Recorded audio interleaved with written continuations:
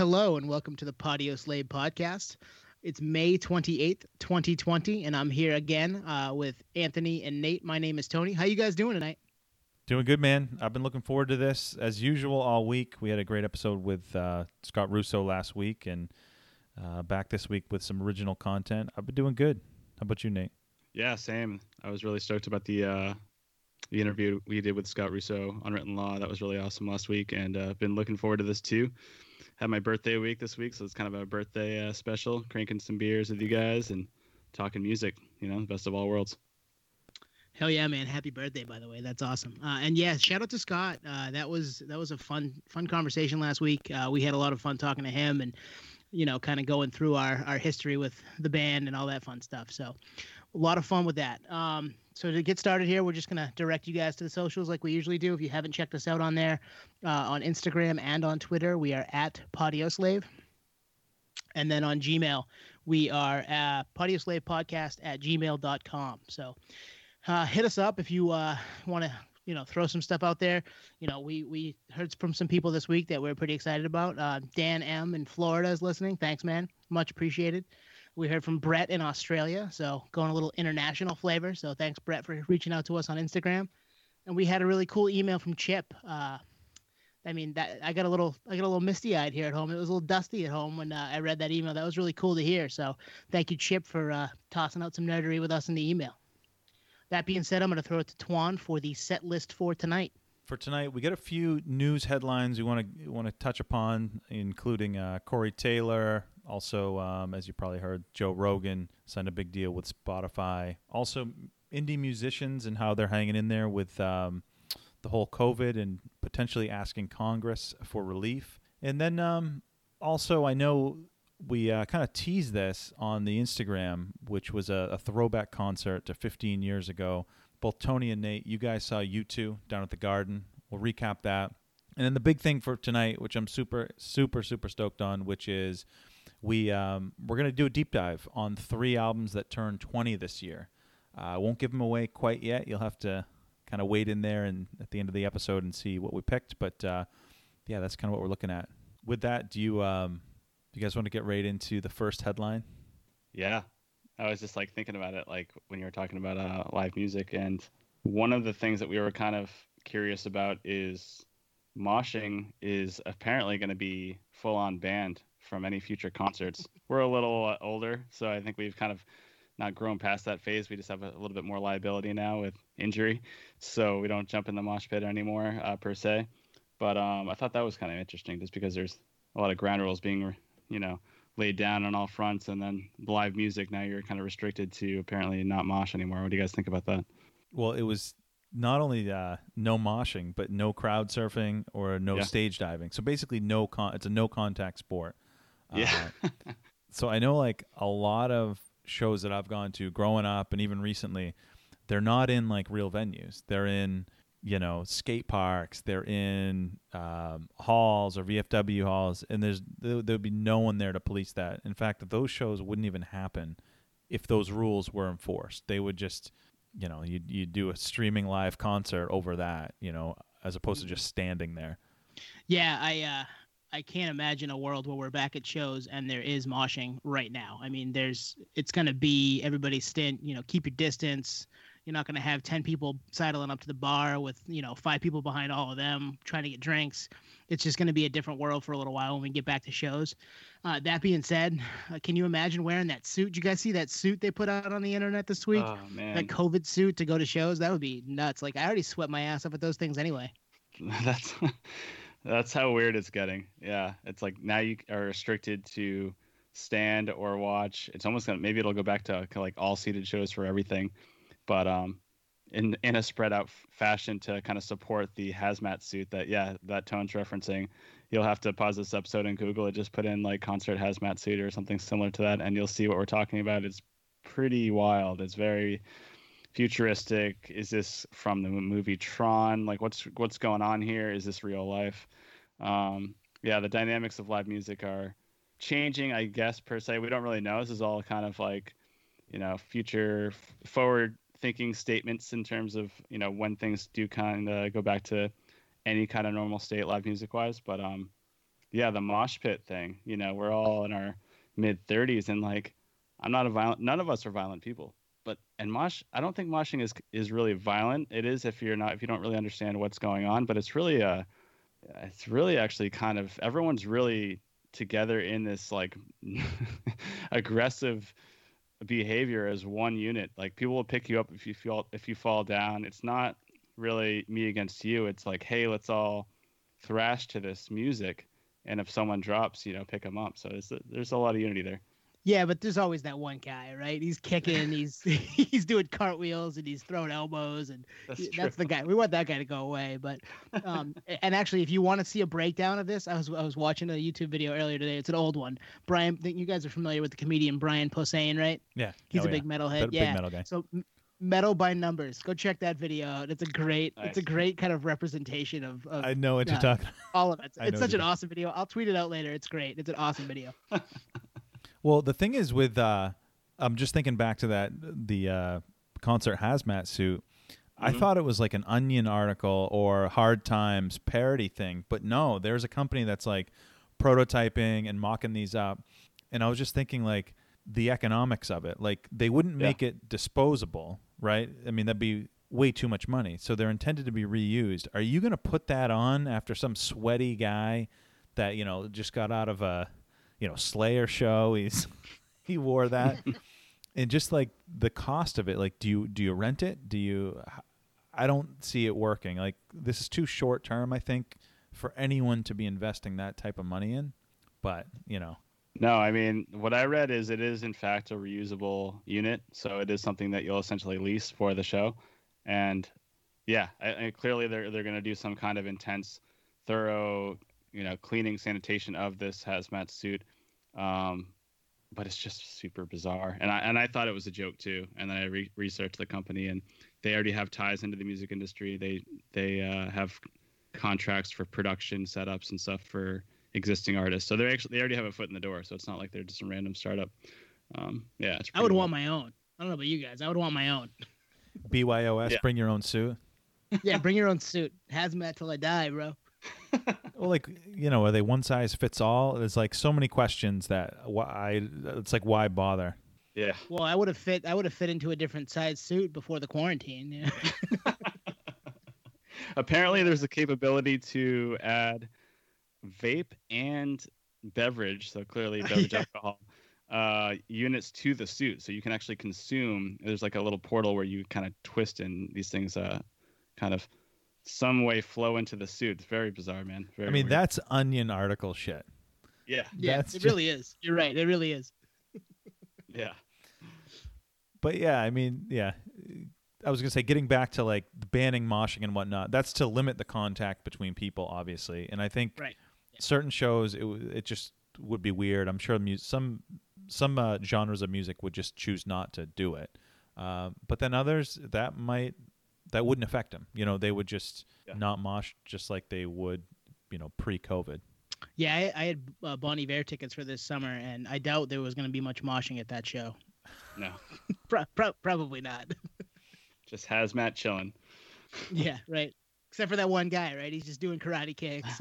You're right, though. There is that one uber violent guy that's what people associate moshing with, which is, these aggressive psychopathic people that are in there trying to kill people. It's like, no, it's actually not the case. Well, there is that occasion that there's that one guy in there that's super pissed, or girl that's super pissed, or whatever. I've gotten roughed up in a mosh pit before, but it's all smiles, man. It's a good time. Yeah, the guy crowd punching and all that stuff. Yeah. Yeah, or your metal show things that you're talking about with people in there with like medieval weapons or something. Oh, the Bad Luck 13, right? Extravaganza. Yeah. And I got punched in a pit once, but it was because I hit the guy so hard he was trying to catch my shirt on his way down. That was head PE at the station back in the day.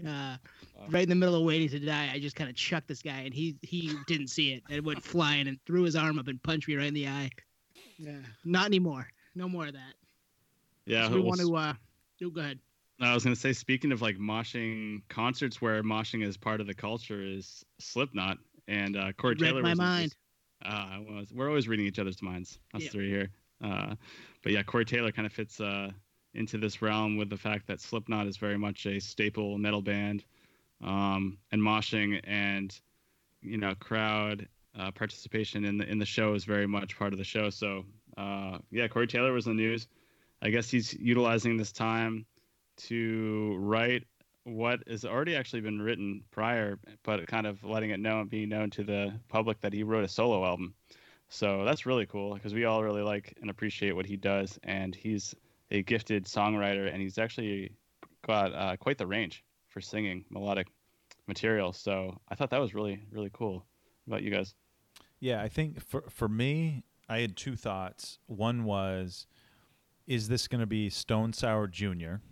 Right, that's one path. The other thought I had was, I don't know if you guys saw like the news with Slipknot in the last like 6 months, but they have a shelved album that's supposedly in the vein of Radiohead. So then my head goes, well, is this solo thing going to be Radiohead Jr.? So Stone Sour Jr. or Radiohead Jr. Either way, I'm in. I'm in. Yeah.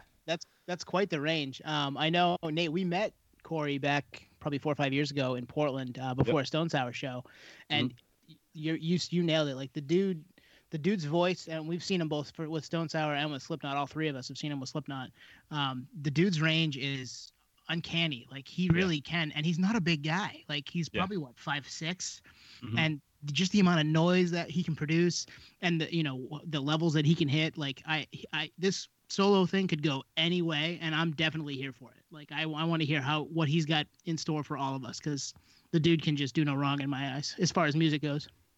Yeah, and he writes from the heart too. We were talking about that with Scott Russo. It's like the reason some of this music becomes so large is because you can kind of differentiate what's real and what's not. And Corey's speaking from the heart and writing from the heart. And some of the songs are extremely brutal, and some are just super melodic and love songs and breakup songs. And it's why, Corey Taylor's a class act. I mean, I'm excited for it. It'll be interesting to see what happens. I know his influences include people like Trent Reznor, and that kind of fits the vein of Trent's with Nine Inch Nails, like super heavy music, but also some really complex and sometimes simplistic lyrics that lend itself right or left or straight or back. There's really no way to just put it in a box.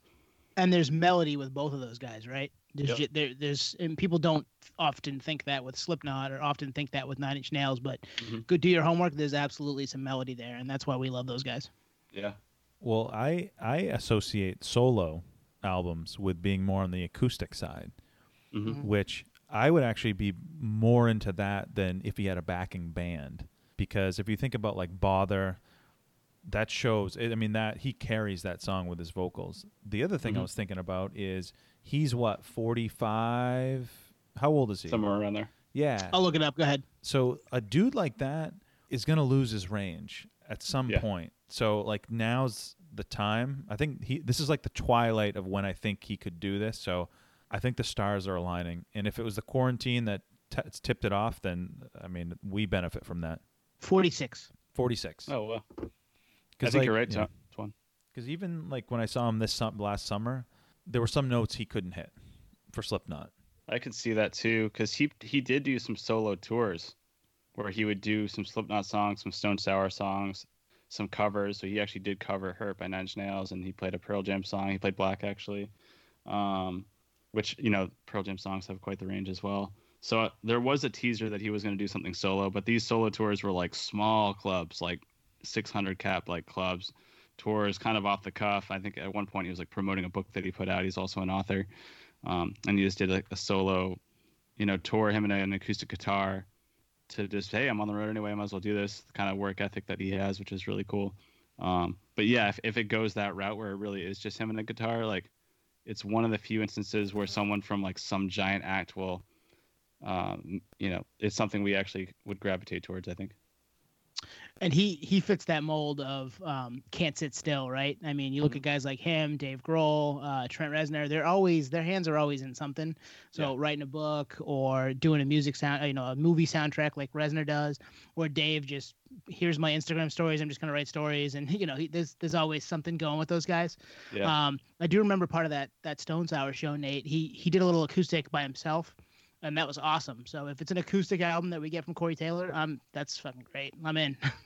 Well, you guys sent a YouTube video of Corey doing some acoustic cover. What was that? Yep. Do you remember what song that was you sent? I think it was Nine Inch Nails, right? I can't Yeah, remember. you sent it, Nate. I'm pretty sure it was a Nail song. It might have been The Becoming or The Fragile, one of those. Something You Can't Have or something like that. And it was just really good. It was a big sing along, and yeah. Well, and that's the thing. Like, he's singing so passionately. It's like an Eddie Vedder or like a Trent Reznor or like anyone that's like there's so much emotion into it. That's why Slipknot works. You know, Corey is definitely a big part of that for sure. But yeah, solo, man, I can't wait for that stuff. Be cool. But like each one, I actually I do hope it's just him and a guitar and something super simplistic, because then it will be Stone Sour Jr. Something I Can Never Have, Nine Inch Nails song. From, Okay, that's what I thought. Oh boy, what album is that from? Why am I Fragile. drawing a blank? That's Yeah, Fragile. Fragile. Yeah, that's crazy, man. Yeah, I'm looking forward to that.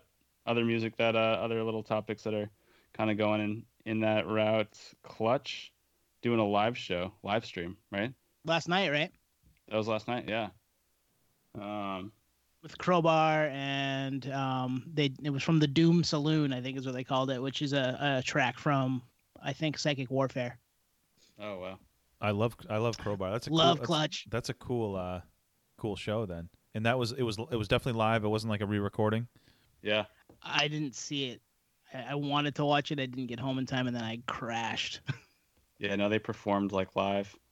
That's a kind of first a little teaser of like, you know, what route it might go towards. That we all hope not, but because Clutch is also an energetic show. It kind of goes to that moshing thing. It's like Clutch is a show like meant to be played in clubs and theaters and like drinking a strong IPA and just like grooving with the music. Like, I don't know if I can really watch that online, so I didn't catch it either. But I thought it was interesting that it was a band that we actually do like doing something like that.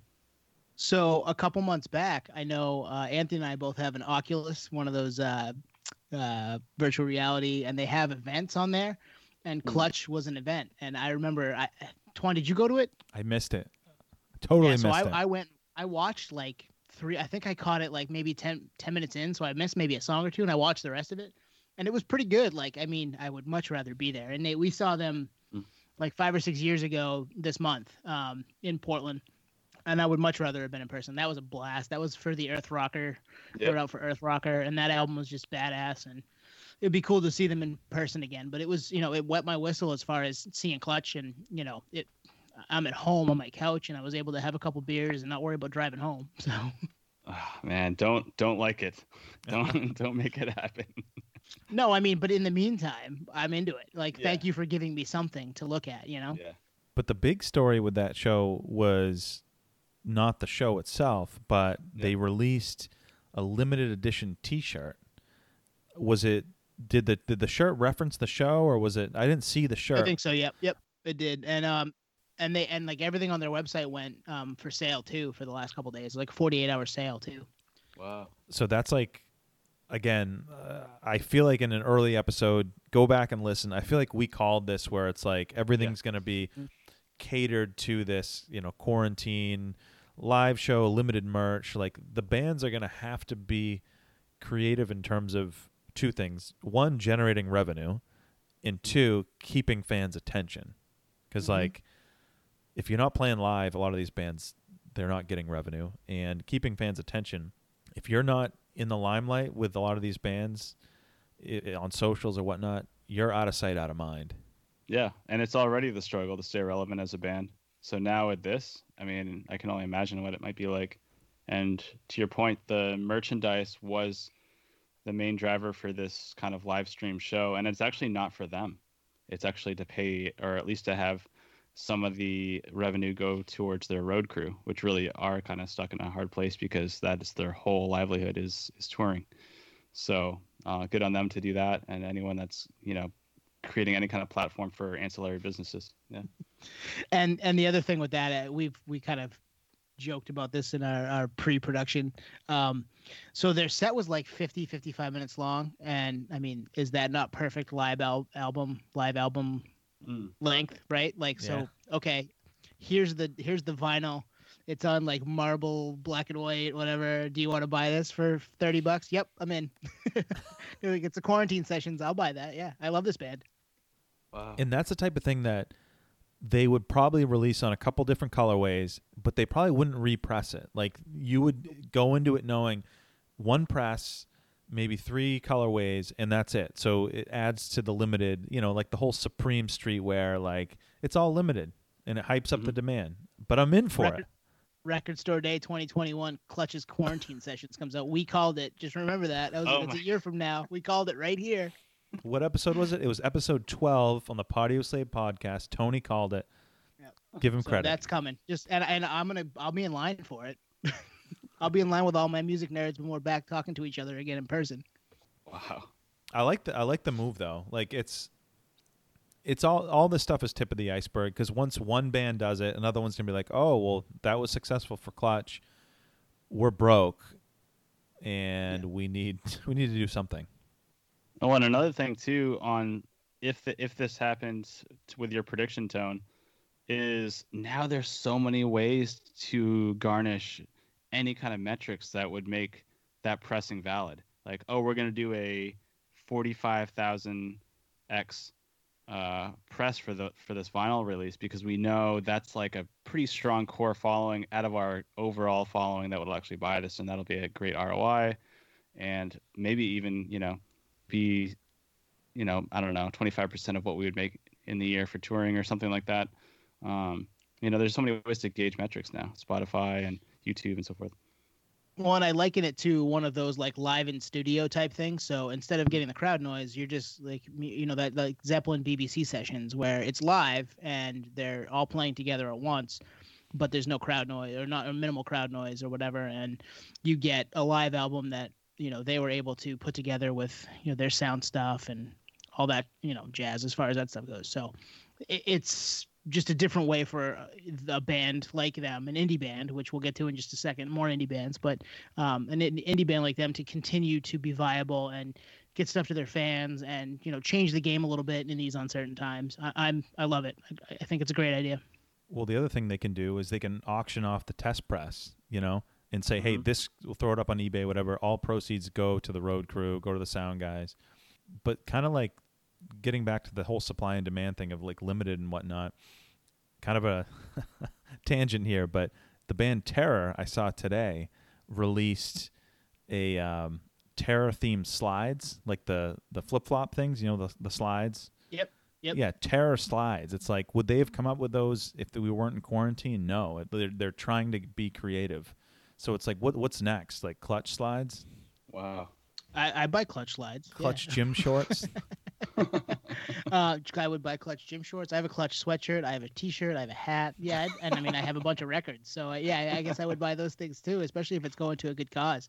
You're right. Test pressing is a great idea because Run the Jewels just announced their pre-order. Their album comes out in like a week, and they had test pressings that went for a ton of money. And if they're using that money to go towards taking care of their own, awesome. For people that can do it. Like I'm a person right now who can do it because I'm working. Yeah. I will. That's awesome. But it wasn't until we talk about this in past episodes. It's not until you get older when you realize the economics of being in a band. Like as fans, if we want these bands to continue full time, there's got to be a little give and take, or there's no give and take, and you just accept that you're not getting a new album or you're not going to see these guys live. Mm-hmm. Well, we talked about the Patreons, right? Like a lot of those bands are doing that to try to, indie bands especially, and that leads us to our next story, right? The indie bands, there's about 700 of them, I think, indie bands and artists that have petitioned Congress for some help, kind of like a small business, because that's what they are, right? They're all small businesses. So this is a way for them to try to, again, stay viable during this time and stay active and continue to be able to produce for fans. And it's another way, they're asking for a little bit of help from the government. So, and they're giving money out to friggin' Steak and Shake. They can't give it to, Modern Baseball or one of those type of bands. So it's kind of crazy, but I get it. I get why they're doing it. They're a small business. Yeah. To what Tone's referencing is over 700 independent musicians signed an open letter to ask Congress for COVID-19 relief. So the way I look at this is kind of similar to independent mom and pop restaurants that are basically being ordered to shut down, while places like Target, Walmart, Amazon are just thriving. And I know this is different restaurant to like a big box retailer, but it just goes to show like there's definitely some politics going into, hey, keep these big guys alive, and maybe the small guys just kind of shelter in place for a while. Well, for musicians, if you're well off and you're a stadium rocker, like you're pretty well off no matter what. Whereas the small people, like smaller bands, are having a hard time making ends meet. So they're looking for some kind of stimulus and way to stay afloat. And the Clutch thing's a good example of ways to generate revenue for roadies and so forth. For these small bands, like how does that work, and where does that line blur? I don't know. No, I think you nailed it. Getting back to the infrastructure and using the mom and pop restaurants and the big box is actually a good example, because you get the Olive Gardens of the world that can spin up a curbside to go system, whether it's online or whatnot. But the mom and pop guy, they can't. So they're relying on foot traffic to come in, but they can't open up. So with that kind of parallel, yeah, like Foo Fighters is fine. They can survive this. But if you're Modern Baseball or Circus Survive, I think those are a couple of the bands that were in that article. Yeah, I mean, I get it. But the other question I'd ask is, are they eligible for the $1,200 stimulus? Can they double dip? Probably. I mean, it depends on how much they make a year, right? That was how that was determined. So yeah, if they're a big enough band that they're making more than that 100K threshold, then maybe they don't get it. And if that's the case, then maybe do like what Clutch did and try to help out your people around you. But if they're a small, asking for a Patreon type of band that probably makes 40 to 80K a year, then they probably get those stimulus too. But that, again, that's not, depending on where they live, that doesn't go far. That doesn't go very far at all. Oh God, no. Yeah, you're right, especially depending on where they live. But even here, it wasn't much. Yeah, that's your rent. That for a lot of people wouldn't even cover their rent for 1 month, depending on where you live. But I don't know. I'd have to read more into it to kind of fully gauge an opinion. But I do get it. If you're a band that is full time per se, you're reliant on touring and whatnot, and people are saying you can't do it. I get it. Totally get it. Yeah, it puts the brakes on the big, and we've referenced it so many times in this podcast, that touring, live shows, which we all adore here, and is why we made this podcast in the first place, is the lead generator for revenue on all fronts, with the exception of maybe licensee deals to an extent. I mean, if you run an advertisement during Super Bowl with like a Black Keys song for a Chevy commercial, like that's a big paycheck. But that aside, you know what I mean? You still have to be kind of in that ballpark to get those kind of contracts in the first place. So yeah, indies it's difficult, man. And not everyone's there. And I think the future is just presenting itself opportunities to maybe pivot. And what we're doing here as a podcast, it's not a revenue stream for us, but it is for some people. And one of those people is Joe Rogan, who just signed with Spotify for an exclusive. It's just a tiny little revenue stream for him. Tiny, 100 million or something a year. No big deal. Something like that. Did we get the final on the dollar amount? I just heard it was over 100 million, but I didn't hear the time frame over how many years, or if that was 1 year. I don't know. I don't know. I'll look it up as we're talking, but yeah, that he signed with Spotify. He's going to be exclusively Spotify by the end of the year. In the meantime, it'll be on most platforms until at least the fall, right? And then he'll try to pivot everything over.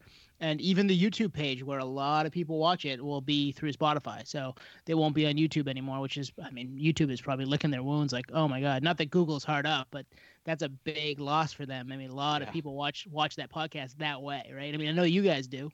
Huge. I mean, I haven't listened to him on Apple Podcasts in ages. It's all YouTube, and it's all the algorithm that suggests it. So I'm scrolling through YouTube. I do, every night before I go to bed, I feel like, and it suggested a Tony Hawk clip from his recent interview on Rogan, and I watched. It was a 10-minute clip, light watch, put it on in the background. But if he moves to Spotify, I'm not getting that. So I think his total listenership goes down, but it does bring people. It will 100% bring people over to the Spotify platform. And that's what's trying to happen. Right? Spotify's trying to do that, right? They're trying to kind of gobble up the podcast market, and they're doing a great job with it. I mean, this is a big fish, like the biggest probably. And this is music adjacent. Obviously, it's not something that we're typically into, but we're podcasters. We're in the forum. We use Spotify to upload. Like, bring Big Daddy Joe over so they can find us. Like, we're cool with that. I don't have any problem with using Joe Rogan to find what we do. He got Tony Hawk. We'll get him next week. It's all good. But they asked him how much in the Wall Street Journal or the New York Times, and he said, "I'm weirdly richer, and it feels dirty. I don't want to talk about it." So the details of the number are still kind of murky as far as that goes. Well, the rumor was he was making $26 million from YouTube, or no, not from YouTube, from the podcast, like in 2019. So that tells me that at the very, very most, this deal is worth 3 years, which would be 33 mil. But he'd have to. It could be 1 year. It could be Howard Stern money. Which is nuts. That's a lot of money for 1 year, and good for him. I mean, that sets him up. Not that he's not set, because he's obviously one of the OG podcasters that's been doing it for a long time. But he's $100 million for a year is just bonkers money. It's just, yeah, it's crazy. I mean, my mind's spinning right now because he's actually a comedian by trade. He's not a journalist, but his podcast is just so good, so detail oriented, and just the guests he gets on, the conversations that are on there they're legendary. They change stocks, right? A reference to Elon Musk on his first one. Yeah, I mean, it just goes to show that maybe he knows internally that, wow, I'm not going to be able to do stand-up comedy for a long time, and this is something I've been plugging away with my podcast for the last 10 plus years, and now I got this contract, and now, to your point, Twan, he is basically the new Howard Stern, and probably will be for a very long time, because he's just so good, and he gets everyone. It's amazing. He does get everybody, and if there's going to be a big interview, he has it, and if it's not somebody that you would think is a big interview, he makes them a big interview. So he's kind of the what Stern was 10, 15. When Stern started with Sirius, he's what Stern was there. Like, he was on 4 days a week, and he would get the big names, and he turned into this big interviewer of everybody, where now Rogan's doing that and kind of setting the dialogue as far as that stuff goes in a format that has no way to, you can do whatever you want. It could be 5 minutes, it could be an hour, it could be 3 hours, like he does. So I always look at those and I think, oh yeah, 3 hours is long, but I'm going to break it up. Like, I'm not going to listen to it in one sitting, and I have no problem checking this one out. So that's, if he's got somebody on that I'm interested in, I absolutely throw it on there. That Homme one was really good when he had Josh Homme on, and it was fun to listen to those guys just kind of bullshit for 2.5 hours, Well, the thing that I find interesting, and I would love to get down to the economics of the numbers. So say it is for 2 years, just say conservative, 2 years, 100 million, that's 50 million a year. That is a shitload of subscriptions that Spotify has to net new. Getting Rogan on is a loss leader. That is, we're going to take a loss to get people on the platform. It's this whole thing with like Netflix, where they'll have huge budget shows, which they'll lose money on, but collectively it does get eyeballs on the platform. But the difference there is you can listen to Spotify for free without ads. So I get it's a long-term play. It's definitely a loss leader, though. They're not going to make money right off the bat. Yeah, that might change. I think you just brought up a good point that might change, where it's not just a, free-for-all, and that'll kind of pivot towards the paywall we've referenced prior, that it's going to all of a sudden be like, hey, it was free. I think times have changed, and now we have this amazing content. So yeah, and he said that his podcast isn't going to change. So what he does is going to continue to be what he does, which is good if you're a fan of what he does. And a lot of people are. I mean, he's been going for 10, 12 years, and he's got 1,400 episodes, 1,450 or whatever. So he's not going to per se change. There'll be ads in the front of his podcast like there are now. I mean, if you doesn't matter where you grab them, whatever platform, is like 5 to 7 minutes of ads, and then you start the podcast. So, and then there's some at the end, right? Like most podcasts do that. Not here yet at the Podcast Late Podcast, but hey, we'll take you. We're in, man. Call us. Hit us up on Gmail. We plug so many beers. Yeah, we have plugged a lot. We love beer. I mean, if anybody brew-wise wants to, I'm drinking a Swish right now, Bissell. Come on, Petey, let's go. But yeah, his podcast I believe will stay the same. I can't imagine they're gonna want to fuck with it because he's obviously been super successful. So it's gonna continue to be what he is, and just you're right. It's a loss leader. He's gonna cost them so much money, but the hope is you bring in a million people, right, or millions of people to listen to that. Well, at least for me, and I don't know how others consume his podcast, but it is a bite size. It's in bite size segments. It's in the, Tony Hawk 10-minute segment about how everyone called him a sellout. Like, I'm clicking on that. Am I gonna go, try to look for that? Well, I guess I wouldn't even know about it, if it was on Spotify. I don't know. It's interesting. I would love to fast forward to like a year from now to see how this plays out, because he won't be from an eyeballs perspective. He'll be in front of less eyeballs without YouTube. So, and Spotify, we've mentioned this in episodes past. Spotify wants you to stay in app, right?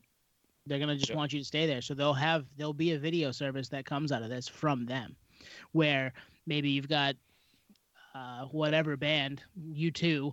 Here's a live video of them doing something wherever, you know what I mean? And here's, or a piece of a show that they got cameras on stage. And then you've got the Rogan podcast, and you can get to it that way. Like you're going to have a Spotify app on your Apple TV or your Amazon Fire Stick or any of those things in the very near future where you can just stream and watch the video. They're going to make it so that you can have it the way you've been having it, just through them. They want you to stay in-house. I think the play, you heard it here first, they buy, I'm not going to say Twitch because I think someone else already owns Twitch, but like they'll buy something else, and they'll embed Vimeo. They're going to buy Vimeo. They'll buy Vimeo, and they'll embed it into the platform. Daily Motion, and just make it better. Yeah. So as you say, Tone, they want you to stay in app, just like Facebook does, just like they all do. Yeah, I'm here with popcorn waiting to see how this unravels. Yeah. Yep. There's so many predictions we've made on this, and as you were talking, Tone, I was just like putting the graphic in front of me, like, yeah, no, this seems like that could go. This could be their 5-year game, like business plan behind curtains. Like Spotify has a pretty substantial platform currently, but YouTube has no competition. It's amazing. Mm-hmm. I don't count Vimeo at all. You know what I mean? Or Twitch even. So therefore, yeah, Spotify might just be like, boom, we're going to do videos too now. And we got Rogan interviewing Bono, and now everything that's ever been recorded by U2 on YouTube is now obviously property of the band, but now has to be exclusively on Spotify. So anything U2 related gets pulled, almost like a Napster gets pulled for a Metallica bootleg type thing. I mean, who knows, man? Mm-hmm. Yeah. The ramifications of this are going to be felt for a while, just like the COVID stuff, right? We're going to see this is a changing in landscape as far as podcasting goes, and podcasting has obviously become very big. We're able to do it pretty without a ton of buy-in as far as what we've done, and I feel like we're doing what we can, and it sounds good. So, a lot of people can do that if they pay a little attention to detail and find ways to market themselves and promote themselves, like we have, and others, obviously.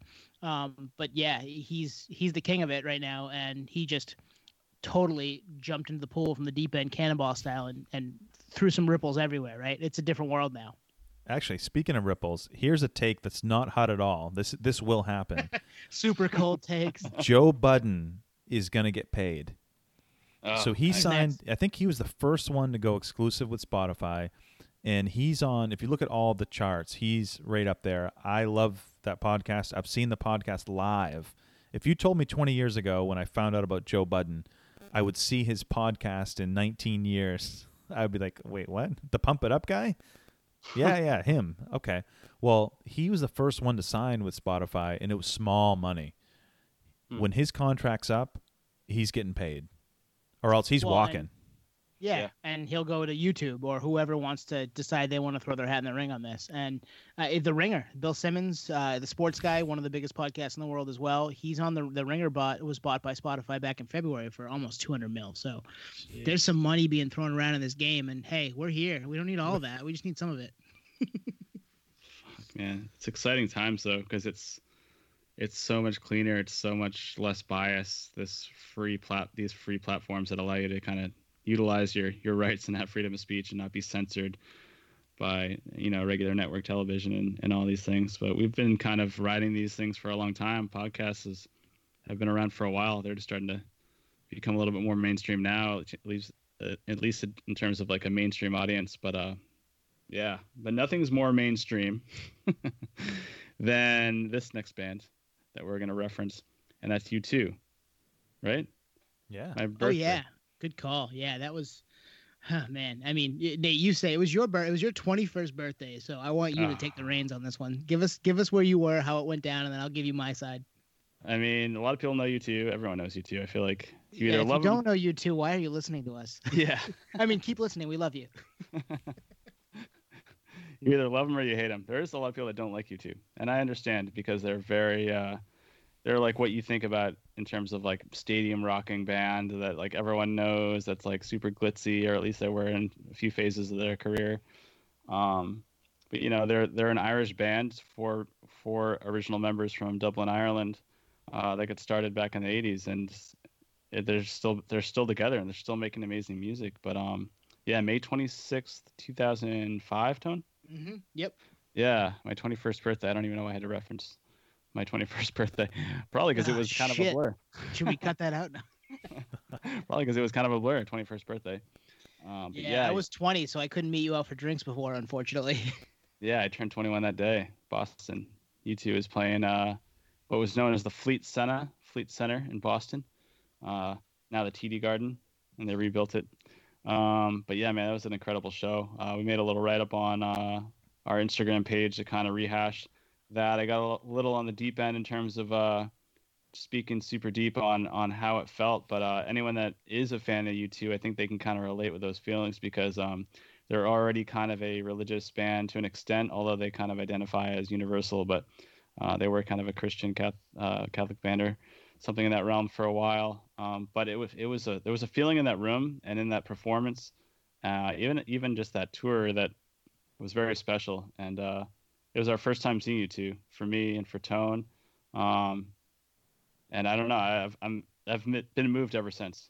So Absolutely. That show that day, I mean, I've been going to concerts now for 18 years. And this is 4 years into my concert going experience, and I have yet to top it. I've seen some really cool stuff since then. Obviously, we still talk about it here.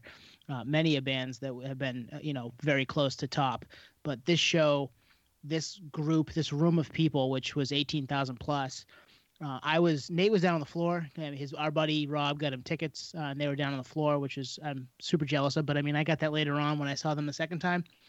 I was second row from the top, and this is one of those cookie cutter basketball arenas that you're way up there. I was straight on from the band. I remember getting there, finding my seat. I went with my neighbor. She was a person I grew up next door for 15 years, and we went to that show together. She's Irish, so she was super excited to see U2 for the first time as well. And it was just, from start to finish, an otherworldly experience. I can't even. I listened to City of Blinding Lights again the other day because they opened with that song on that show, and I found videos on YouTube that weren't as good as the actual experience, obviously, but I was still getting goosebumps and chills and feeling like this is something that I'm never gonna recreate. So yeah, it was a badass day, man. Like they were just at the peak of their powers. They were on tour for Vertigo for How to Dismantle an Atomic Bomb, the Vertigo tour, and they played everything I wanted to hear, and they just sounded so good, and the room was very, very captivated by them. And they did 3 shows, right? That we were the middle show of the 3, Nate. yeah, exactly. It was a 3-day residency, and there's obviously a lot of Irish culture in Boston. So I think playing Boston for U2 is probably a special stop for their tour. But yeah, I remember that show so vividly because I went down with Rob, and my brother met us down there and had a few drinks with us before we went to the show. And I really wanted him to go, but it was obviously completely sold out. And dealing with scalpers trying to get a ticket, but it was just not going to happen. In Boston, at the end of their American leg, not going to happen. Yeah, it was not likely that was going to work out. So, but yeah, that show, I mean, it's weird because we talk about live music a lot, and like, I try to like not say it's the best show I've ever been to because I've been to so many great shows, and there's so many different types of music. We referenced Slipknot earlier. Like, how do you compare Slipknot to like U2? Yeah, right. Or like Woodstock '99 to, seeing a band in a club that eventually got huge. Like, it's hard to like nail it to one, but there was just something. There's so many things about that show that makes it number one. And then I obviously having my 21st birthday the same day. It makes it extra special. And you might think I was like completely wasted, but I remember the show front to back. Like I didn't miss a beat. Like I was just so thrilled to see him, and had been following this band since middle school. So to finally see them was like I don't know. I can only imagine like being a teenager and then finally seeing Led Zeppelin back in the day or something like that. Yeah, we've been listening to these guys forever, and it was pretty badass. And I remember this is early on in the cell phones having texting. Obviously, this is 05. There wasn't iPhones for all of us. I remember texting and like asking Nate, like, "What are you wearing? I'm trying to look at you down on the floor. Like, you guys are ants down there. Like, wave to me, bro." Was it T9 word? Oh yeah. I yeah. had one of those, like, not a sidekick, but something that like flipped up and it was like you had a keyboard. Oh, you had that one? I had just the Something regular, like that, yeah. the Nokia brick. And it's just like, Which still works today. yeah, snake and everything. So I get a confession. Outside of probably The Unforgettable Fire, I've never listened to besides that album, a full U2 album. And I'm saying that because I went back in prep, because I knew you guys we were gonna talk about this tonight, to look at the set list for like the tours around that era. Mm-hmm. And for someone who has not intentionally listened to U2 outside of that album, I recognize like half the set list. Oh, nice. So even for the casual fan, like, you can still hang. But Mm-hmm. knowing you guys, and I would guess collectively, you guys have seen, I'm not going to say 4 figures, but 3 figures, in the hundreds of shows. For both of you guys to say that show is up there, it's like, it must have been special. Oh, yeah. It must have been special.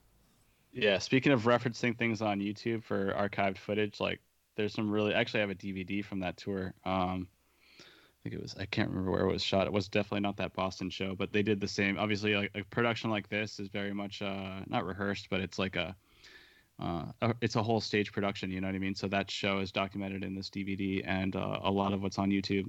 But it was so awesome, man. It was so cool. And they're a very universal band, so they speak to all cultures and all walks of life. And I think that's why there's an extra layers of special there.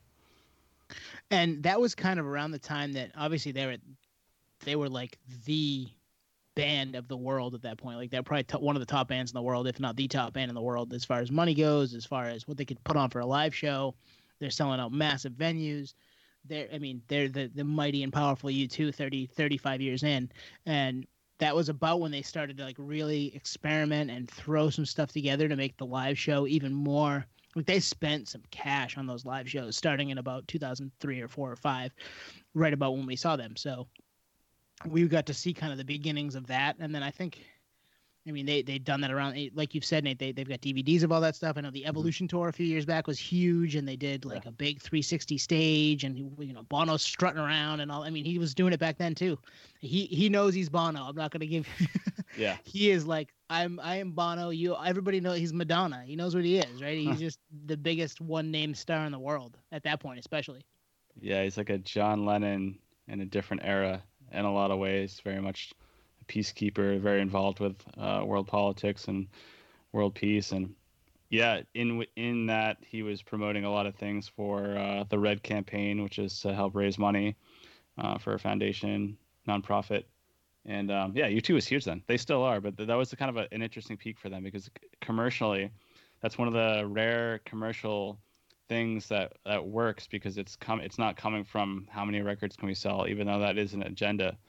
But it was Bono, and the band has used that kind of spotlight for a lot of political and social change, which I think added a layer of compassion that made that show and the band and their ethos very strong. It's like, oh, this band isn't just about being some mega pop band. It's like there's some social change here that we can all identify with, which is, life's hard, and there's places in the world where people can't even get a meal. And Bono and the band have helped any kind of relief to make those ends meet, and it's still an ongoing challenge, of course. But so if you had Nate brings up charity in the pool, how many minutes in are we, Twan? 50. Nice. So drink if you had 50 minutes. Nate, I love you, bro. You got a huge heart. That's why you are you, man. So Is there anything like hearing an Edge, solo coming into an album though, or coming into a song live? You're just like, oh yeah, that's the Edge. Nobody else can sound like the. I mean, people can try, but it's not the Edge unless he's doing it. Yeah, Tom DeLonge tried with Angels and Airways. Tom DeLonge's tried. I know Brand New did on a couple songs. There's actually from their leaked demos a song that they had titled at the time, the one where Vin tries to sound like the Edge. That's awesome. Yeah. It's out there. Right? People know the Edge is the Edge, man. That wah wah pedal and what he does, it just nobody else can do it like he does it. So yeah, actually, awesome. I'm gonna backpedal. I've heard 2 U2 albums in full. You know what the other one was? The one that Steve Jobs put on my iPhone. Oh yeah, we've talked about that. Yeah, Apple and U2 put this out here. Everybody will love it. No, we hate you. Don't do that. If I download it myself, though, I'm in. When I was referencing love or hate, that's where the hate comes in. A lot of people just, I hate that fucking man. They like hacked my phone. It's like, nah, it wasn't them, but yeah, understandable. And they just gave you free music. Like, what the frig are you pissed about? That's so good. Yeah, I do they still tour? Oh yeah. Yeah. Yeah. I saw him a couple 5 years ago.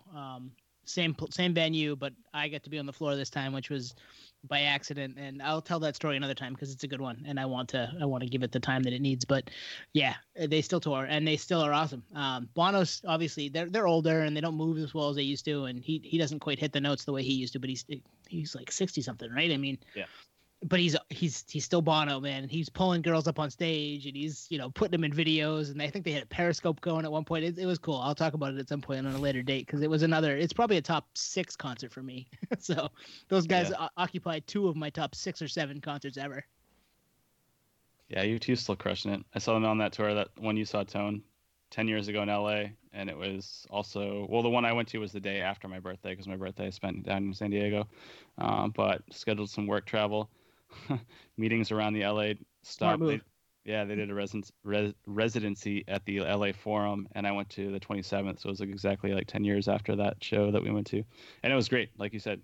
But that first show, I don't know, there's something about it that was so different. Maybe they were younger. I was 21.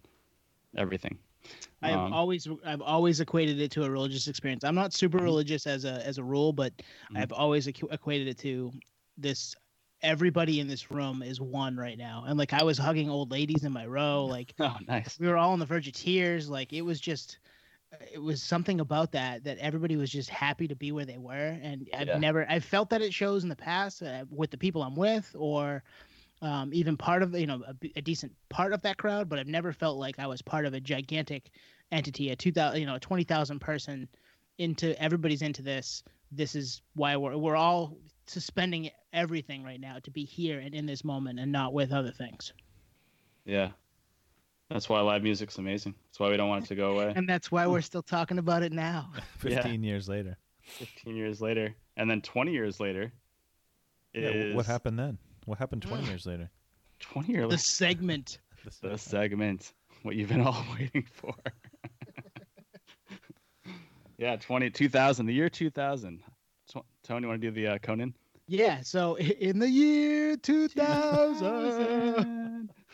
If anybody's familiar with Conan O'Brien, they used to do that bit in the 97, 98, and then they did it even after the year 2000. Yeah. Great bit. Go YouTube those because they're hysterical.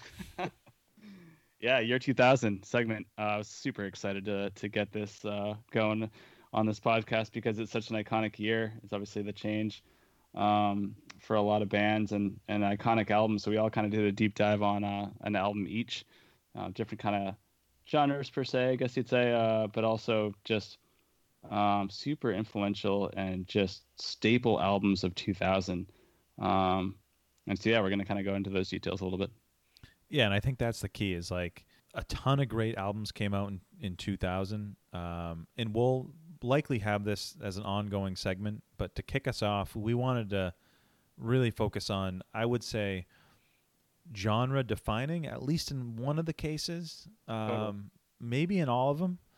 But yeah, we all took one for a deep dive, and we're all very versed in these albums. I mean, these are what we really grew up on. If you think about 20 years, so that's the segment. And who wants to start? Ooh, this is tough. They're all three. They're all really good. Yeah. I can go first if you guys want. Yeah, let's do it. All right, let's do it. So all three of these albums hit three different genres, right? And we were 15, 16 when they came out. 14. You were you were 14 for some of them. Yeah, Yeah, if it was 20, late, if it was late in the year, you were 15. Right. It's true. Yeah. So, and we all know what Nate's birthday is now. So. Yeah, exactly.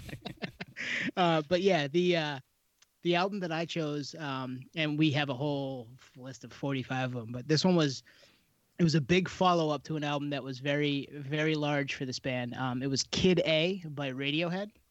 So Radiohead is coming off the Bends and then OK Computer, right? And those two albums were, especially OK Computer, were massive for them. And So big, yeah.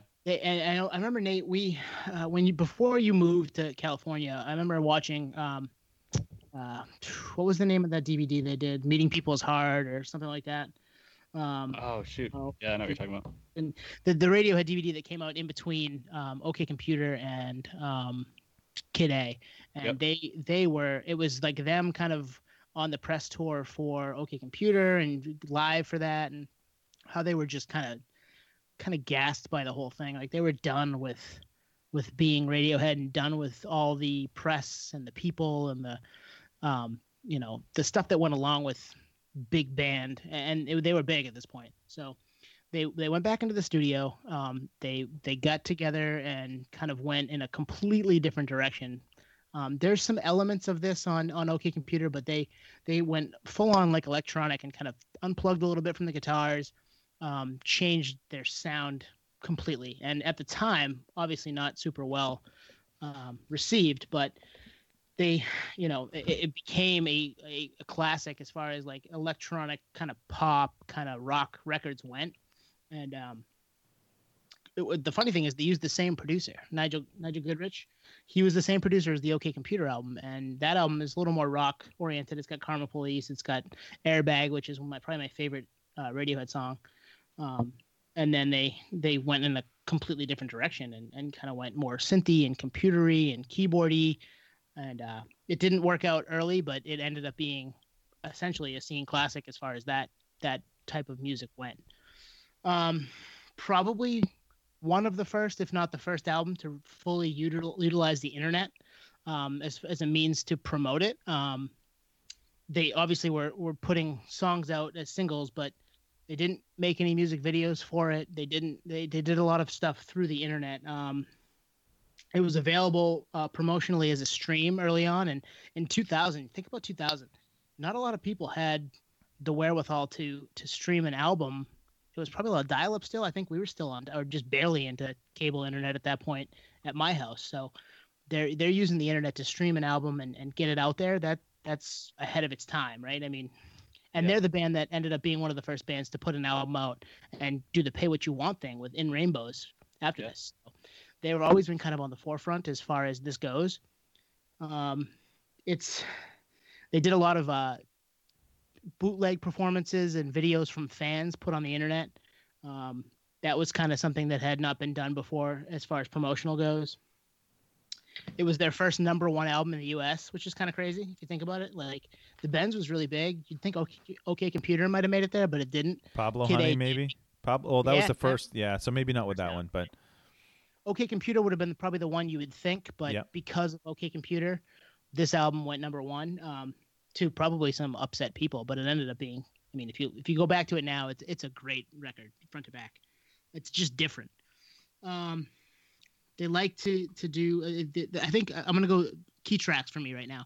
Key Tracks, Everything in Its Right Place, which is the album opener, doesn't sound like a Radiohead song at that point. It does now. It sounds absolutely like a Radiohead song now. But if you go back to that time, it sounds very synthy and poppy, and they're messing with Thom Yorke's vocals, and there's not a lot of, you don't hear a lot of band, you don't hear a lot of guitar, you don't hear a lot of the drums. It's just very keyboard and Thom Yorke, and that's what you're gonna get. But that song's really cool. The national anthem is a fun song. There's a lot of horns towards the end that are kind of funky and weird. I revisited it recently, a couple nights ago, and I was like, I don't remember this track, and I was really vibing with it though. The second half of it, right? The second half of it's all horns, and they're just here's this horn, and then here's this horn, and then it's just fun. Just big right? band. It feels very big band. And it's completely different than Everything in Its Right Place, which is kind of crazy to me. Optimistic is probably my favorite track on the record. Oh yeah. That's a kind of straightforward rock song, and that's probably why it's my favorite track on the record. But that song could have fit in with OK Computer. How to Disappear Completely, I think, is an underrated Radiohead song. I listened to it again today for the second or third time this week just to in prep for this, and it just it's a vibe. Like there is a feeling of sadness. There's a feeling of we don't want to be around all these people anymore. We want to just kind of withdraw into ourselves, which they obviously did. Some would say to a fault if you go all the way to the King of Limbs situation where it's just all electronic and they're not even a band really anymore. They've come out of that sense, but that song is kind of the starts of that. And then Idiotech is another big one that was a single and very poppy, very synthy situation that is, it's almost like some of the bands that you would hear in the late 80s that were like new wavy, like they kind of brought new wave back 20 years after. So this album was crazy to me. It's a complete shift from what they were as a band. There were a couple pieces of OK Computer that sounded sort of like this, but they were more of a rock band back then, right? So 3 years later, they're putting this album out. What do you guys think? Yeah, I mean, my two standout tracks are Optimistic and Idiotech. For me, I mean, I'm not the biggest Radiohead fan, and that's not a negative. It's actually, I do like them, and I get the hype, but I don't always go back and listen to them. However, again, another backpedal here. I listened to this album in the last week, and I get the hype. Like if you go on, if you search, a lot of the, RollingStone.com or any of those sites, and type in like Radiohead albums ranked, Kid A is one on all of them, on pretty much all of them. So I do get it. For me, I'm an In Rainbows guy because that's the album I listened to the most in the moment. I was a little late to the game, but I remember hearing Optimistic and Idiotech in the moment in 2000. Yeah, I love this album, and it's a pretty complex band. So it's not easy to get into them, even though there's some cool like melodic singing elements. But I can imagine Twan, depending on how you get into them, it's not an easy one. It's such a weird, diverse band. If it wasn't for my brother, I probably wouldn't have had the introduction to this band like I had, and I think it would have probably taken it all the way to In Rainbows to understand what was going on here. But In Rainbows is also such a fantastic album to get into the band because it's so front to back. But yet I'd already been into them, so when Kid A came, I was kind of like, I was ready. I was like, I went to the record store day of, and it was kind of thing ready to grab it on the day that it was released. But Everything in Its Right Place, like that song as an opener for an album, like wow, like way to set the tone. Like it's a killer jam. Well, and it starts off kind of just Tom York singing in his falsetto, everything, and it just like gets into, and then more stuff gets added as the song goes on, which is really cool. And I mean, not that if you have a little straight drink and listen to it, you might be all right. Like it's a cool vibe as far as how that song goes from start to, and then it like kind of closes out with just the keyboard synth stuff at the end. That's just kind of this is how this is gonna fade out. It's a great opening track. But if you're a fan of the Bends, it might be a little different for you to try to get into this. So Pablo Honey, the Bends, pretty straightforward rock records, and then OK Computer is mostly a rock record with a little bit of a departure here and there, but this is a complete departure as far as that stuff goes. So does this album pass the 20-year test? Yes, for me, yes.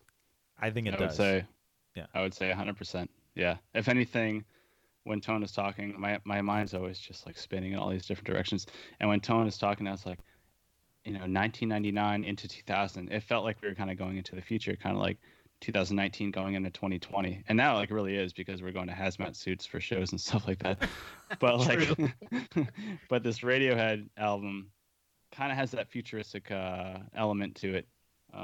With the synths, and it's just like Tony, you're saying, it's such a departure from prior that it was like, oh wow, they're kind of changing direction, and it makes sense because we're going into 2000, so everything felt like, oh, we're going to go into this amazing paradigm shift in terms of how songs sound, and this was kind of a precursor to that to an extent. It was just an experiment kind of, but shows their intense diversity as a band.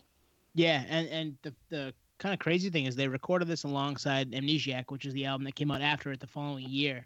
Which, if you think about it, like this album at the time was not super loved. I mean, it ended up gaining that cult following as far as, and not even cult, like they're still a huge band, but as far as this album was concerned, at the time it was kind of not panned, but it had trouble. And Amnesiac was kind of more of the same, right? Because it was recorded around the same time. So if you listen to Amnesiac, it's probably even a little more experimental, a little more kind of out of left field. The crazy thing to me, I was looking at the kind of the Napster-ish numbers and the streaming numbers. This streamed 400,000 times, and today that's a pretty good number, right? In 2000, that's freaking crazy. Like how is that even possible with the way internet was back then? People don't remember, but 2000, the internet is a very different world than it is today. Like it's all in our pockets now. It wasn't in our pockets until 10 years ago, maybe. You know, really for the better, 6 years ago, it was really in our pockets. Well, the fact that this was streamed that many times in the year 2000 is people on their computer at home downloading the album to listen to it or streaming the album to listen to it. That's nuts. That's a lot of people. It is a lot, and I think you're right. Like that was the cusp between dial-up and cable, and if it was the cable, if it was the dial-up era, you had to really want. If 400,000 people, that shows you how in demand they were, because a lot of times you would download it overnight and it would cut out. You'd wake up and it didn't download. You know. Yeah. So that I'm with you. That's very surprising. Well, you know what I just thought of is, I'm just trying to think. Those numbers are alluding toward a demographic that's tech savvy, I think, because Radiohead has like an interesting. Well, I think they have a fan base that spawns all walks of life, but I just remember the Kid A era was very much like, and I'm calling myself a geek, like kind of like geeky, like tech savvy, like into, you know, I'm gonna go the route. I'm gonna actually wait and make this album download kind of thing. Whereas if it was some kind of like garage band, you know, that just wouldn't be the case. So it kind of goes in tandem to an extent, and especially with the theme of this album. So obviously promoters didn't like it. I know that the song "Optimistic," there's the line, and this is where was it? I just had it. The best you can is good enough. That came from Tom's girlfriend at the time, because he was kind of down. He was down on the process of recording the album and was like, I don't know if this is going to be any good. Like, we're just kind of done.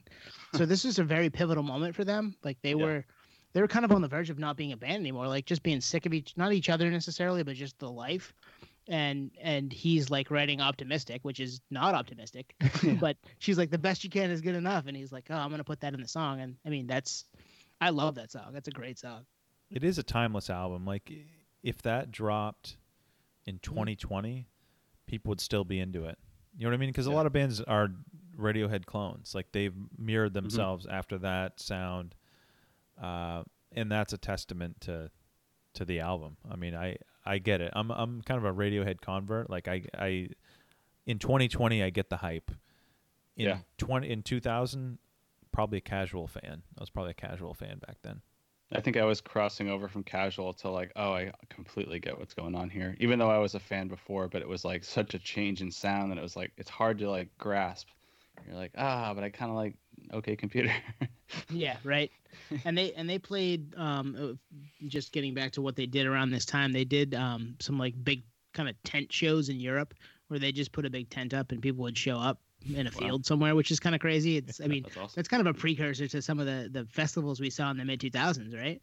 Like, just here's a big tent, show up, and here's Radiohead. Like, okay, yeah, I'll go to that. And same thing with they came to the U.S. They played smaller venues by themselves, and then did some of the bigger venues on the second leg with Sigur Rós, but mostly by themselves. And they recorded, I might be wrong, the live recordings, which is a good, go back and peep that if you've never listened to that. That's a fun live kind of record.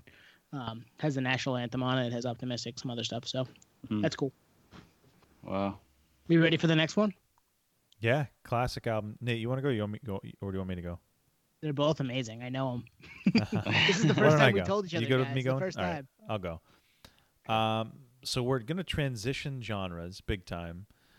Big and time. this artist needs no introduction. The album really needs no introduction. Whether you like hip hop, rap, or not, this artist kind of transcended genres, and we're talking about Eminem. So the album is Marshall Mathers LP, comes out in 2000, and kind of Tone, to take your approach, back up a little bit. So what happened before then? So he broke on to mainstream in like 98, 99. So Slim Shady LP comes out. He hits you with My Name Is, super catchy, poppy, a lot of tongue-in-cheek humor. Follows that up with Guilty Conscience, which that's when you knew he had the Dr. Dre backing. Yep. That whole Dr. Dre endorsement. So instant credibility. So that comes out, big success. And after that, before Marshall Mathers comes out, he has that feature on Dre's What Forgot About Dre that was on Chronic 2001, which came out ironically in 99. And I think he smoked Dre on that song, M's verse. Totally smoked him. So this is all leading up to the major label sophomore album. So I know he had that Infinite. Was it Infinite? Infinite. Yep. Infinite. Mm-hmm. So as far as major label, this was his sophomore album. So channeling back to Greg Bergdorf from Zebrahead, episode 9 or whatever it was, you have your whole life to put out your debut, but you only have a year to put out your follow-up in the album after that. Yep. So this is a lot of pressure, a lot of pressure. So he drops Marshall Mathers LP in 2000. So a couple kind of personal memories for me. We were freshmen in high school. It was second half of that year. Of the school year. It was in the spring, and I remember listening to this on my Discman. Yeah. And I remember specifically being, it was after gym class and just having the headphones in, and I bought it the day of. It was one of those like, Slim Shady, real Slim Shady. I love that song on the radio. I need that album. And that's when albums dropped on Tuesdays. So if you're an OG, you know that dropped on a Tuesday. So I remember doing that. And then also that summer, I played summer baseball. So senior league baseball, 13, 14-year-old team. And we did the summer league. I think we won the state tournament, and we're traveling down to like Vermont, New Jersey to do regional tournaments. And all my teammates' parents drove us. So one of my friends' dads had a minivan. So there were like 6 of us, 13, 14-year-olds in a minivan. And what was the soundtrack that whole trip was Marshall Mathers LP. And I remember specifically my buddy's dad being like, what the hell is this? Like questioning if he should even let us listen to it. Like, I mean, if he should have been questioning it. If you know, you know, like so I remember, even as a 14-year-old, you knew how ridiculous the album was. So that's some early memories. So a couple comments, then I'll open it up here. But I would say my reaction to the album, objectively, it's a classic. It's a classic album for any genre. For in genre, I would say it's a near masterpiece. I don't think it is because of a couple things. There's 2 songs that I always skip. Always skip. And it's been like this since the day I bought it. Remember Me, the one with Sticky Fingers from Onyx. Yep. Skip that back then. I skip it now. And obviously Kim. Like, I'm not going to listen to that. Kim is a tough hang. I'll say this. The first time I listened to Kim all the way through was like pretty recently. Like I always just skipped it. And if you know, you know. And then the other thing is near masterpiece is the lyrical content. As a 14-year-old, you think it's, funny and whatever. As a 34-year-old, it's like, I don't know if I need to listen to this. Yeah. Yep. But that's just a couple thoughts. For him, it transcends the genre. He was all over the Anger Management Tour, Warped Tour, early days. He was on TRL, MTV. I mean, he was huge. Mm-hmm. The memories I have, Twan, you just kind of opened up the memory bank in terms of when I was first listening to this album, and it was on the way to Sunday River to ski.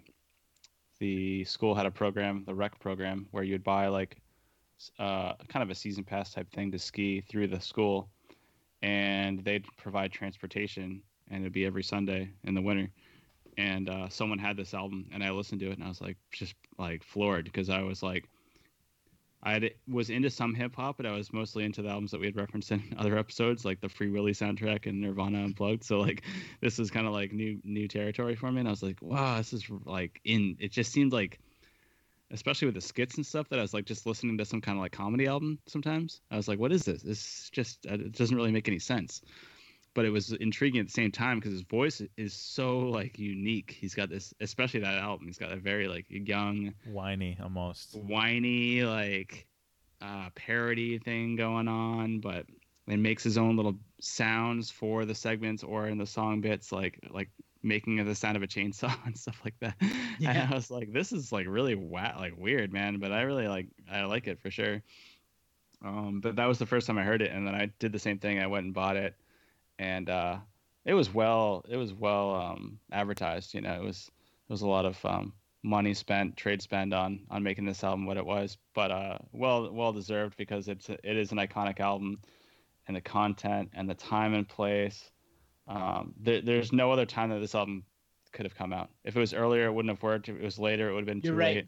Yeah, it was like the exact perfect time, infrastructure wise, album wise, him as a person, like, yeah, and it's an album that just kind of blows me away. So, talking about early Eminem, in '98, we were on I think we're in middle school, 8th grade, Washington D.C. trip, and I remember Slim Shady LP and just listening to that on the bus and being like, I shouldn't be. I know I'm 13, I should not be listening to this. Like my parents would not understand why. They'd like be like, what are you doing? But like that's what we had. Like that was one of those. That was part of the appeal. For our, he kind of hit something for our age, our group of friends, our time period as preteen, teen into high school type of stuff, where he knew how to find us, and not that we agreed with what he was doing, but we were like, okay, he's taboo, I'm gonna listen to him, and he played that up to a T on those first 2 albums. Yeah. To the point where you're right, Twan. There's songs that I will not listen to. I listened to Kim all the way through for the first time in probably ever as well the other night in prep for this, and I was like, this is hard to do. I'm not telling people to go listen to it because the rest of the album has some pretty solid bangers on it, and lyrically he's as good as anybody at this point. What's funny? I just looked through the track listing of this album and then Eminem Show, which came out a couple days ago, 18 years ago. Wow. So much more mature. Like there's just, and that album I did what you did, Twan. I put it on my Discman and I didn't turn it off, and I walked around school. I was in the middle of class listening to it. I was a decent student, so no one gave me shit. But yeah, those songs don't have what some of these songs have. But at the same time, there's some really masterful songs on this record, and that's why it's pretty damn close to a front to back. Drug Ballad, amazing. Yeah. Just an amazing. It's a dance song like he had on Slim Shady with what's the name of it? It's middle of the album, similar to this one, and this song is just perfect. Like as far as a Slim Shady Eminem song goes, and Criminal. I mean, you can't. And that's the album closer, Criminal. Yeah, and you can't beat the lyricism on that record or that song. It's just perfect. And there's some stuff in there that's really not great, but it's an awesome song. Like he just does. It's just Eminem being Eminem and pushing the buttons that you want pushed. And then Stan was obviously huge, right? Stan was just a big song, and still would to this day made Dido. It turned Dido into a thing. Like without Stan, there's no Dido. So yeah, it hit me again hearing it for the first time in quite a while. The guy was obviously, he still is very talented. He's still doing stuff today. So one of the better lyricists we'll ever hear. Nate, you mentioned something I wanted to bring up, which was earlier today, I thought to myself, if this album came out today, how would I like it? And my immediate thought was, it couldn't come out today. Exactly what you were saying. He nailed the time and the place. So then I flipped that around and said, well, what if I was 34 when this came out back in 2000? It would not have the same impact. And it gets down to, like you said, he scratched that itch, that taboo itch that you have when you're 14, 15, whatever it was. The stars aligned. And I still do come back to this album for select songs. Criminal, he still does that live. I saw him last year. He still does Criminal. He still does obviously Real Slim Shady. He does The Way I Am. He does Stan. There's a few others he'll still play. But yeah, I have a couple factoids if you guys want to hear them on this album. Absolutely. So one of them is, well, actually, one of them is a little story from the label. So you remember with Greg from Zebrahead from channeling a couple episodes ago, the record label said, "Hey, we want a Sugar Ray Fly, right? We want the big single." So for this album, when they were in the studio, Eminem finishes recording, and the label says, "Hey, we need a single. There's no single we can work with." So guess what song he comes back with initially? Stan. He comes back The with Way I Am? The Way I Am, which is a middle finger okay. to like being a celeb. All of it, yeah. So Okay. that's a total Eminem move. And then if you think back to the CD, the skit that's leading up to The Way I Am is the Steve Berman skit, Which is a great skit. which is a great skit, where he's basically like, "Fix this or it's not coming out," and then it leads into The Way I Am, and then Awesome. he comes back to the label after that, and then he gives them the Slim Shady, the Real Slim Shady. Yeah. Yep. So that's one factoid. The other one is it went diamond. It actually sold 11 million albums in the U.S. And the other cool thing I saw just in doing some prep for this was it actually went gold on its own in the first 4 weeks of the album. So Isn't in the that first nuts? week, it sold 1.8. Second week, 800,000. Third, 600,000. And then the fourth, just over 500,000. Jeez. That And was that'll back never be when done. albums did that, right? I Yeah. mean, that will not happen again. That was a time when that could happen. It won't happen again. Drake couldn't do it. Adele couldn't do that. I mean, those are the ones that would come close. Not even close. Like the close for the time. Closest for the time. If they were big back then, yes. I think a piece of this and the reason he was as popular as he was he was kind of the anti-boy band at the time and the anti-Britney Spears and Christina Aguilera stuff. So there was new metal, there was boy band / girl band, and then there was Eminem. And Eminem was the only thing like Eminem, and he was just shitting on all of that other stuff. So to have him be the voice of, I don't want this, I don't want that, you're going to have me, obviously made him a big deal, right? Yeah. I've never heard it like that, and that's really cool perspective because he essentially had a monopoly on his style and that genre to an extent. Wow, that's a really cool point, Tone. And it's to be said, the lyrics of his songs were to provoke and they were obviously over the top and a little bit intense at times, but they weren't him. I don't think they were to kind of provoke everybody and to make everybody feel a little uncomfortable in their chair, right? That's what they wanted. They wanted you to be like, oh God, he said that. Oh my God, he's making fun of gay people. And then he's friends with Elton John and does Stand with Elton John. Like he's obviously not that guy. He's just doing his thing. Yeah, and three personalities. 3 personalities with Marshall Mathers, Eminem, and Slim Shady. So we can kind of like ping pong between 3 different like personas per se. I mean, it's the same person, but yeah. Wow, man. And that's why I get back to like, if I was 34 back then, I would have been able to see through that. I would have been able to understand it was all for a rise to some extent.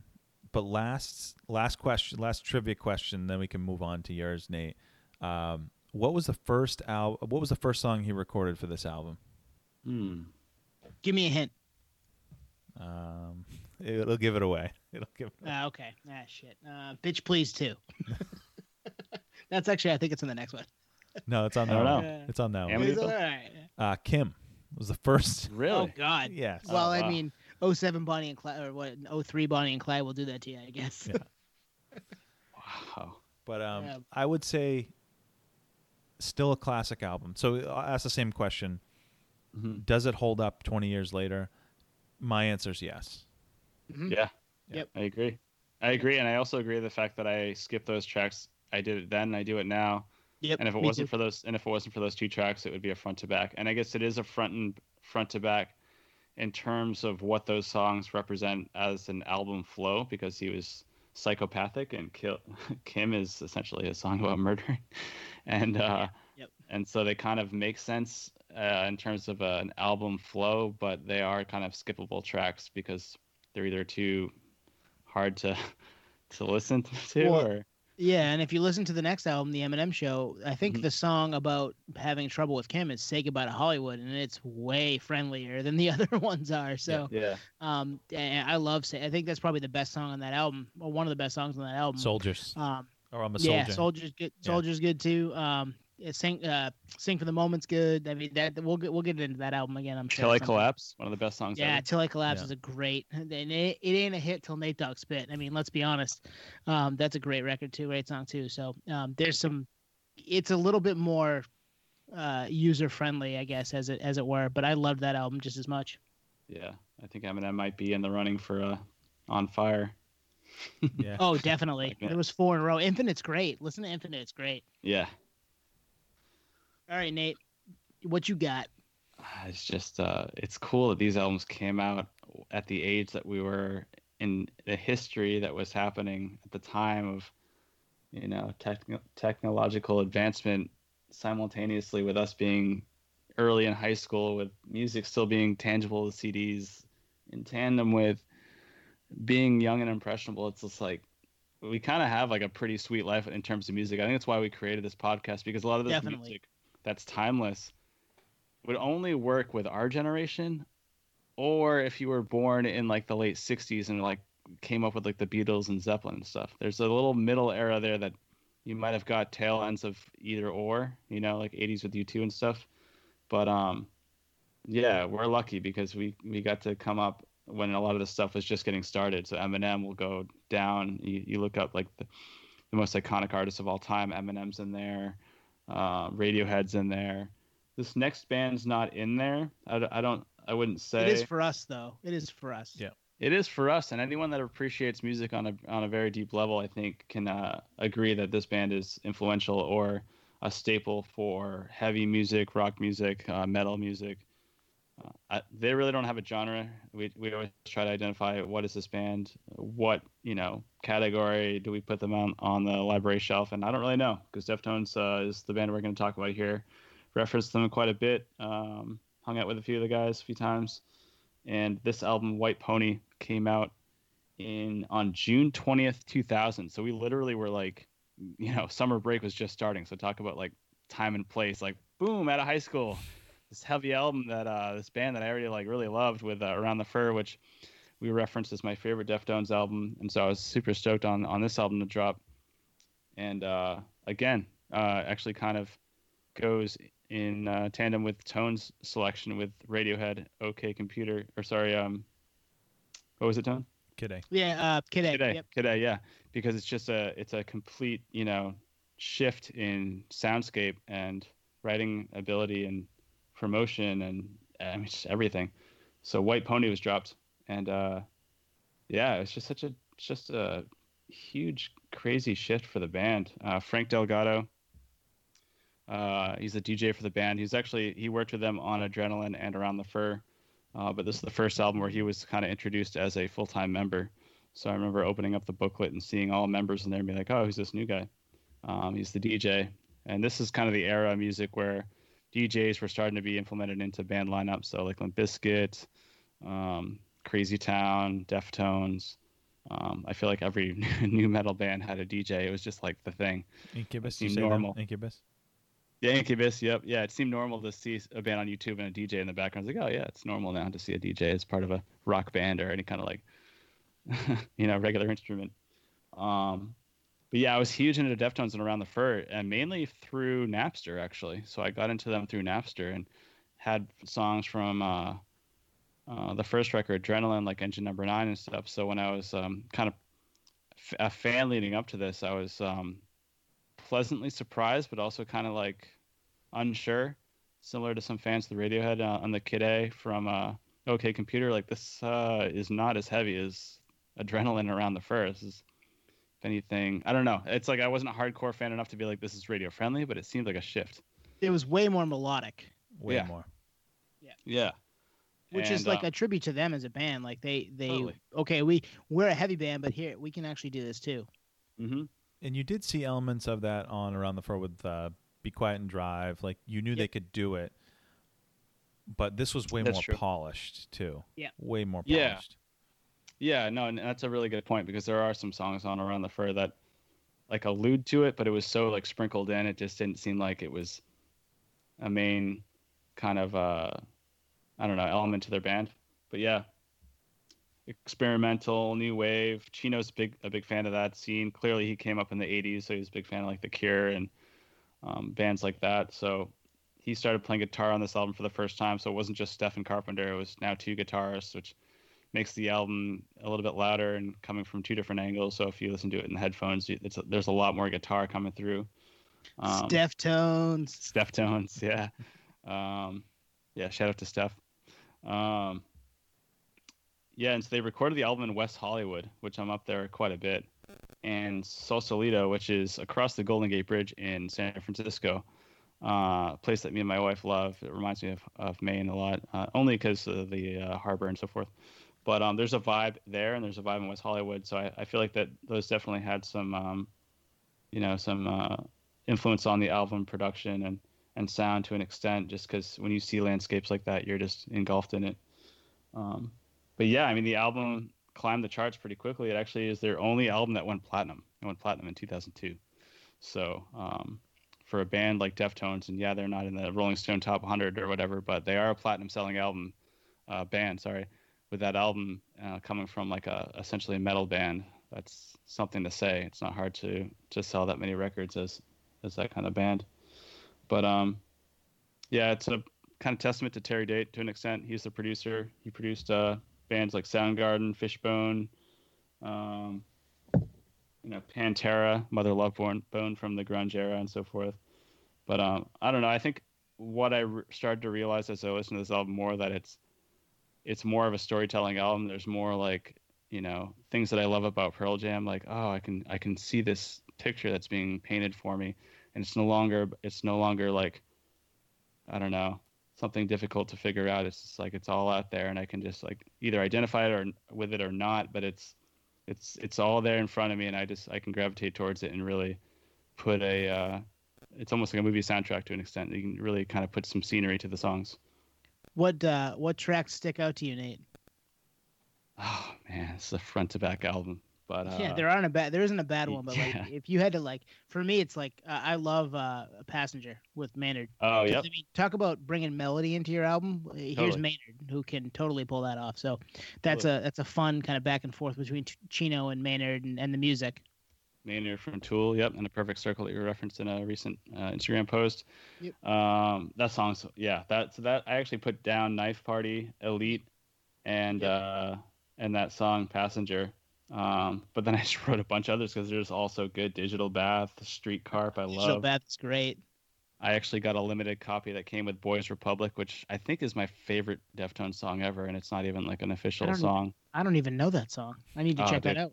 Yeah, look it up. It was a B-side to this album. Exactly. Yeah. Yep. It was a. Yep. Where the hell have I been? I'm a Deftones fan. Oh yeah, find that stat. Find that ASCP. Is it on B-sides and rarities? No, it's not. That's why I don't. Yeah, that's my bad. I had a special edition copy of White Pony that had it as almost like a secret track, so that was cool. No, I love Digital Bath is great. Change is obviously just an epic song. And Back to School, the opener and the closer, it kind of comes full circle with the Back to School variation at the end. Yeah. It's a great record from front to back. You're right. There isn't really a bad song on there. It's just so good. It's so good. One of the things about, and Nate, you kind of alluded to this with like the picture the album paints. One of the things that Deftones, one of the many things I love about them is the album artwork, but two, it lends itself for the listener to draw their own conclusions. So I'll take like Incubus Morning View. The album cover is of a beach. Like it's intended to, the music is a soundtrack to the beach in my mind. But take Deftones, like the album, the artwork is very minimalistic. It's very minimal. It's just, hey, here's the outline of a horse or a pony. And that's all you get. And it's kind of a theme throughout a lot of their albums where, in the lyrics too, I mean, Chino never gets on interviews and talks about the meaning of songs. It's always intended to be very cryptic and vague and open-ended for you to paint your own canvas. I mean, you guys know me. Deftones is easily top 3 to 5 all-time bands for me, and this is up there. It's a top 10 album, realistically, for me. Yeah. And even now, I listen to it when I walk the dog. I listen to it headphones at work. It's classic. It's timeless. Mm-hmm. Absolutely timeless.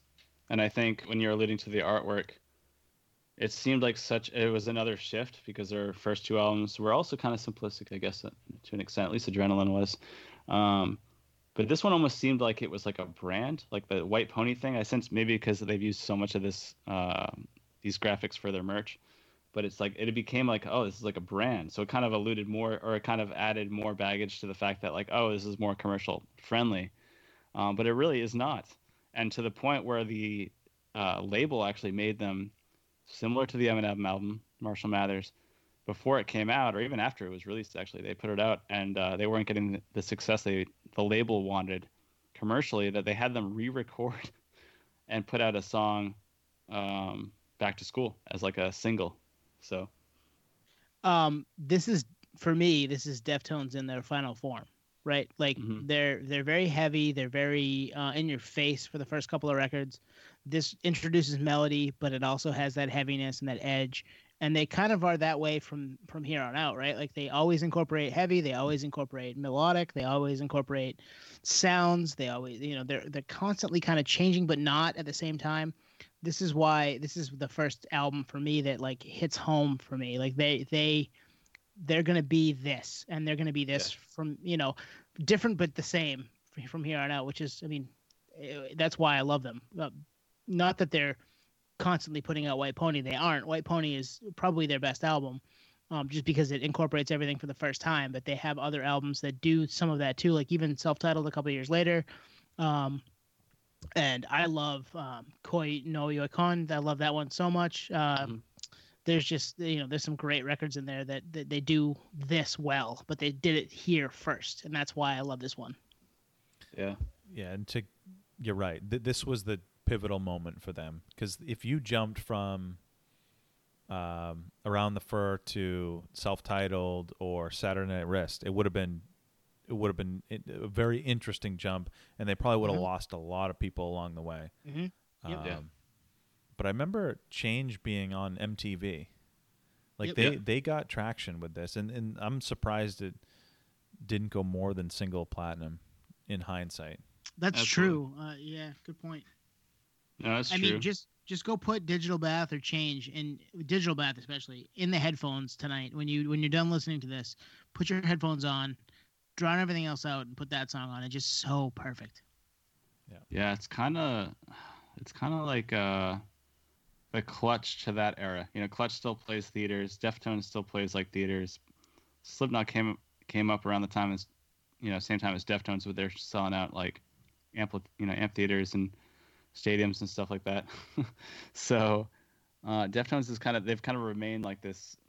I don't know. I don't want to say cult following, because a lot of people know who Deftones are, but I think it's a cool, in between size band to be in. As a band member, I can imagine that must be pretty cool to have the versatility to be like, you know what, we're gonna do a tour off of White Pony and play theaters. All right, cool. We're going to grab Incubus and Taproot and do the Back to School tour, and we'll play some arenas, I guess, on this run. And then we'll go back to playing theaters again. Like, to have that kind of flexibility must be cool. Because I know as a band, like, playing theaters and stuff is, you get some, obviously, intimate shows and maybe even better sound. Well, it's funny we bring up Radiohead and Deftones in the same episode, because a lot of people, they say Deftones is the Radiohead of metal, which you couldn't say that in 98, 99. It was like, this was the turning point for them.